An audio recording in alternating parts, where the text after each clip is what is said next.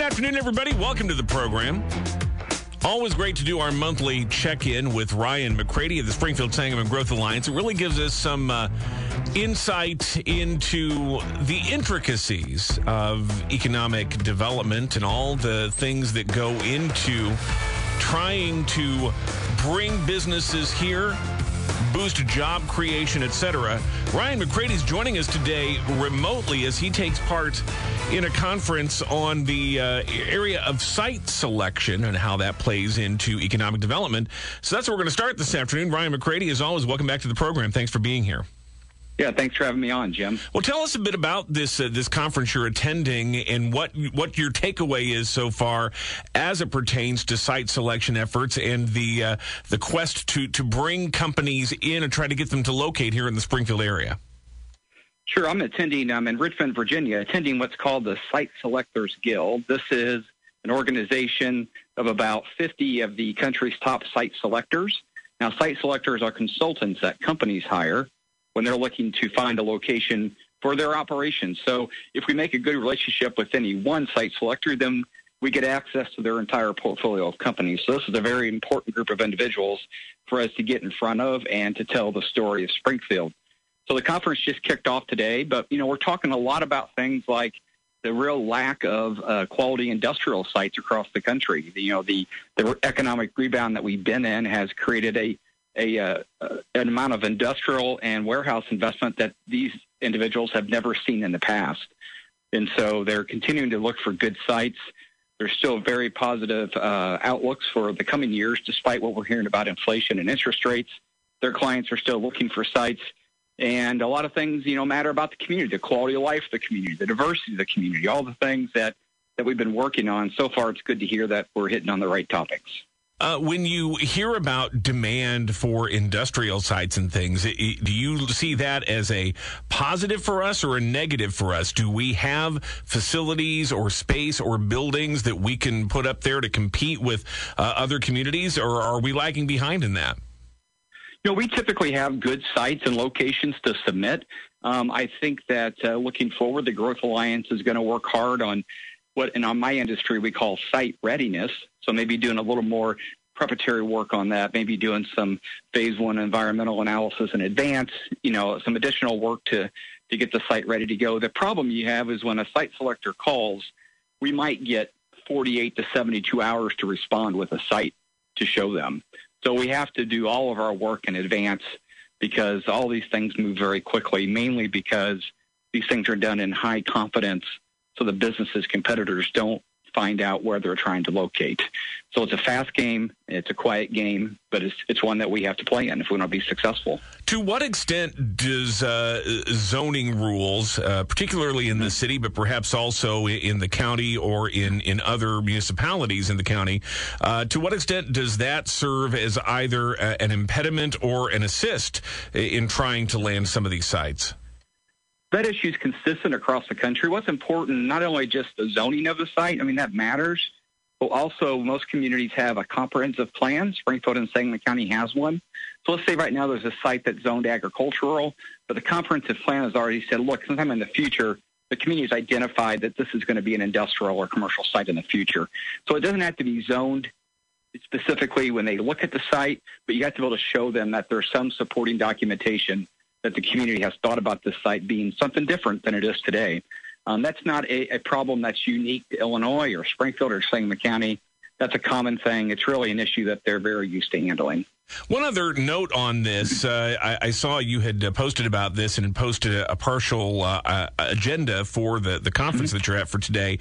And I saw there was a section in there talking about how, it's easy to want to go for the big get, the place that's going to have, massive warehouse and hundreds of jobs, but that people need to be open to trying to lure smaller projects in as well. How does that tap into the Growth Alliance's philosophy? And are you out there dealing with site selectors on all different sizes of projects, big, medium, and small? First, I want to say I'm impressed that someone looks at my social media posts because usually my kids tell me no one pays attention to that stuff, Dad. So just for the record, Jim Leach looked at it, so I know that. But more importantly, a lot of the talk at the conference today is there's these mega projects you see around the country, the big Amazon warehouses, these types of things. And those are going on, but they're kind of unicorn projects. And what they're stressing is that more rural areas like Springfield and Sangamon County have just as good an opportunity to deliver right-sized projects for their own community. And, during the conference today, they asked if anyone had any examples. So, of course, my job is to sell Springfield and Sangamon County, right? So I made sure I came up with one and talked to the group about the Emberclear billion-dollar power plant that just got its construction permit and how that's located adjacent to a community of about 1,000 people. And people were quite surprised by that. And I was explaining that even rural sites still have good infrastructure and can still land large projects like this. Now, we also have a lot of other projects that exist in the rural areas that aren't quite as big. But what they really stressed is primary investment matters. And what that means is every investment kind of has a snowballing effect for the next project that comes along. So you have to make sure you're getting every size project, that you're telling the story, and that you're celebrating it, and that your community celebrates it too. Well, that's a great segue into the next section I wanted to talk about here. Ryan McCrady's with the Springfield Sangamon Growth Alliance. And one of the things I know you've been very busy and very involved in are a number of different energy-related projects, Emberclear being one of them, the Double Black Diamond Solar Farm. So give us a little bit of an update on those projects, where they stand right now. Are things progressing according to plan and according to the timeline? I tell you, these projects both are full speed ahead. The Double Black Diamond Solar is watching the harvest. Now, the harvest matters because they can't have a groundbreaking until we get the crops out. But right now, it looks like sometime near the end of October, they are prepared to do a groundbreaking, weather permitting and harvest permitting. But they are full speed ahead on that project, and it's going to start right away. Same with Emberclear. The development team on Emberclear is moving forward with meetings and planning. And once they got that construction permit, that really was a shot in the arm for that project. We hope to see groundbreaking on that also either late 22 or early 23. So that's going to be just by itself nearly $2 billion in private investment and in energy supply. And we all know that's becoming a bigger factor for businesses and residents.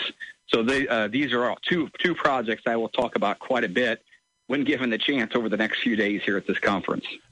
Despite Emberclear getting the permit, we know there's been a bit of a backlash from environmental groups. They have raised some concerns about the potential environmental impact of this plant. Also, a lot of talk right now about another project that's in the works here locally, an underground CO2 pipeline that is planned to run through Sangamon County on its way to Christian County and Taylorville. And Sangamon County has recently sought to intervene in that permitting process, raised some concerns about the potential environmental impact of that. To what extent are you involved in those issues, and how do you balance the economic opportunity on one hand with the potential environmental impact on the other? All right, so the Emberclear project specifically, I mean, the Growth Alliance was handily involved in moving that forward. And the way we remain sensitive to environmental issues is we let the regulatory agency do the work they need to do and respect what they're doing. So the Illinois EPA thoroughly reviewed the Emberclear project, and this project met or exceeded all the environmental standards. So everybody has opinions about projects. I respect that. I respect those folks that have those opinions. But I'm not an environmental expert, but the ones at the Illinois EPA, I believe, are. And they gave this their thumbs up to move forward. On the CO2 pipeline project, that's something that the county government really hasn't taken the lead on that. You're right, Jim. That's a complicated issue. We interact with what are private property rights on that, environmental concerns, safety concerns. I do have some experience with CO2 sequestration projects. Decatur has one of the largest in the world over there that's been ongoing for a long period of time, and I was involved with ADM on that project. So the reason Central Illinois is a focal point for that is because what's called the Mount Simon Formation. It's a geological formation about a mile below the surface of the earth that is very, very unique, and that's what makes Central Illinois a prime place for those types of activities. But I am sure the county board members are going to do everything they need to do to look out for their constituents on that project. So the Growth Alliance hasn't taken a position one way or the other on that particular CO2 pipeline project? No, we've not. We've not been closely involved with that. we're aware of it, but I believe the pipeline company is working through with some other groups on that project. A couple of other quick odds and ends, Ryan, before we let you go. We got the chance to talk last week with Chris Richmond of Moving Pillsbury Forward to get an update on that project there. From your perspective with the Growth Alliance, how are things moving, and what are the prospects for some movement and potentially some future development at the Pillsbury site? I tell you, things are moving along really rapidly at Pillsbury, at the former Pillsbury site. The Phase 2 environmental analysis is close to complete. So we're going over the results of that with our consultants, and they're wrapping up their work. I can't get in great detail without the report being finished, but our hopes is that the environmental issues there are going to be less, I think, than any of us expected. Now, the Chris Richmond and Polly Poskins and Moving Pillsbury Forward have been working so hard with a number of volunteer groups to clean up what they can at that site. And I was just out there last week, went out to see Chris and Polly and had a walk around. And, you know, the big buildings are still there, but wow, what they've done with the neighbors and the volunteer groups to clean up the vegetation and turn that site around will make a big difference. When we get this environmental study done, the U.S. EPA grant dollars will be out there to access for remediation. And I believe the opportunities for redevelopment of that site, cleanup and redevelopment of that site are very, very good. And that's why the Growth Alliance got involved, is because we have a vision out there that meets with Moving Pillsbury Forward, a vision of removing that blighted situation and bring something back that can respect the neighborhood and the neighborhood can be proud of. We're expecting a key vote tonight in the Springfield School Board on this request for a property tax abatement for the Shields Legacy Point Sports Complex. Do you have a sense as to how this is going to go? That vote was pushed back by a couple of weeks to do some fine-tuning on the agreement, but does it look like that's going to move forward? Well, you know, my understanding from both parties is that they've come to terms on the legal agreement, and that's great news. I don't have an indication that things are going to go one direction or the other. I try not to get in the business of counting votes. I just try to be ready to answer questions the best that we can. But knowing that both parties agreed to terms on the contract is a very optimistic sign. And I will say, Jim, that this agreement does contain property tax abatement, but it's much different than a typical agreement because this allows the 186 athletes and students to use the facility.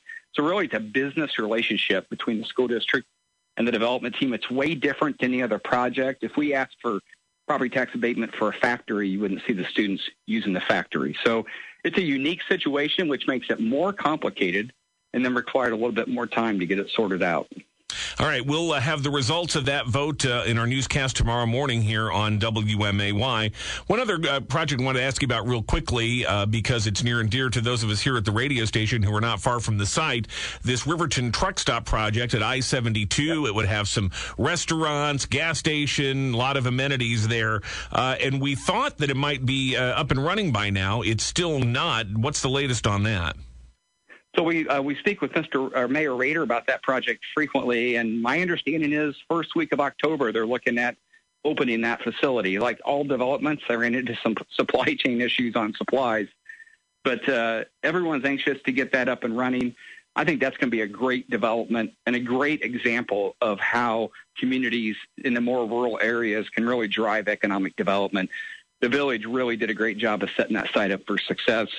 So we hear the first week of October it should be open. You'll be able to stop and get your fuel for your car and coffee and fuel for yourself all at the same place. Yeah, we'd heard supply chain and also a little bit of a challenge just in getting people hired and trained properly for it as well. Yeah. I know that's an ongoing problem here locally too, just even though we have added jobs in the community, finding the people to fill those jobs and to get those jobs done. I know this is something you've addressed quite a bit. Are we seeing any improvement, any headway on that issue? I think it's getting a little bit better. It's just still a challenge for pretty much every business. It'll be interesting to see if interest rates and inflationary costs cause some of the business cycles to slow a little bit, which could, lower those needs for workers. We hope that doesn't happen, but that potential could happen. But yeah, it's still a struggle, and employers are just getting more and more creative about ways to attract workers. But there's still a number of them that are having good success doing it too. So. It's just the situation that we're in. Not that it makes anybody feel any better, but everybody I talk to around the country is having the same issue right now. Ryan McCrady, Springfield Sangamon Growth Alliance. If people want to learn more about the work your important organization is doing, where do they go? They can go to thriveandspi.org to learn more about the Growth Alliance. Check out our Thrive and SPI page and consider becoming a Thrive ally.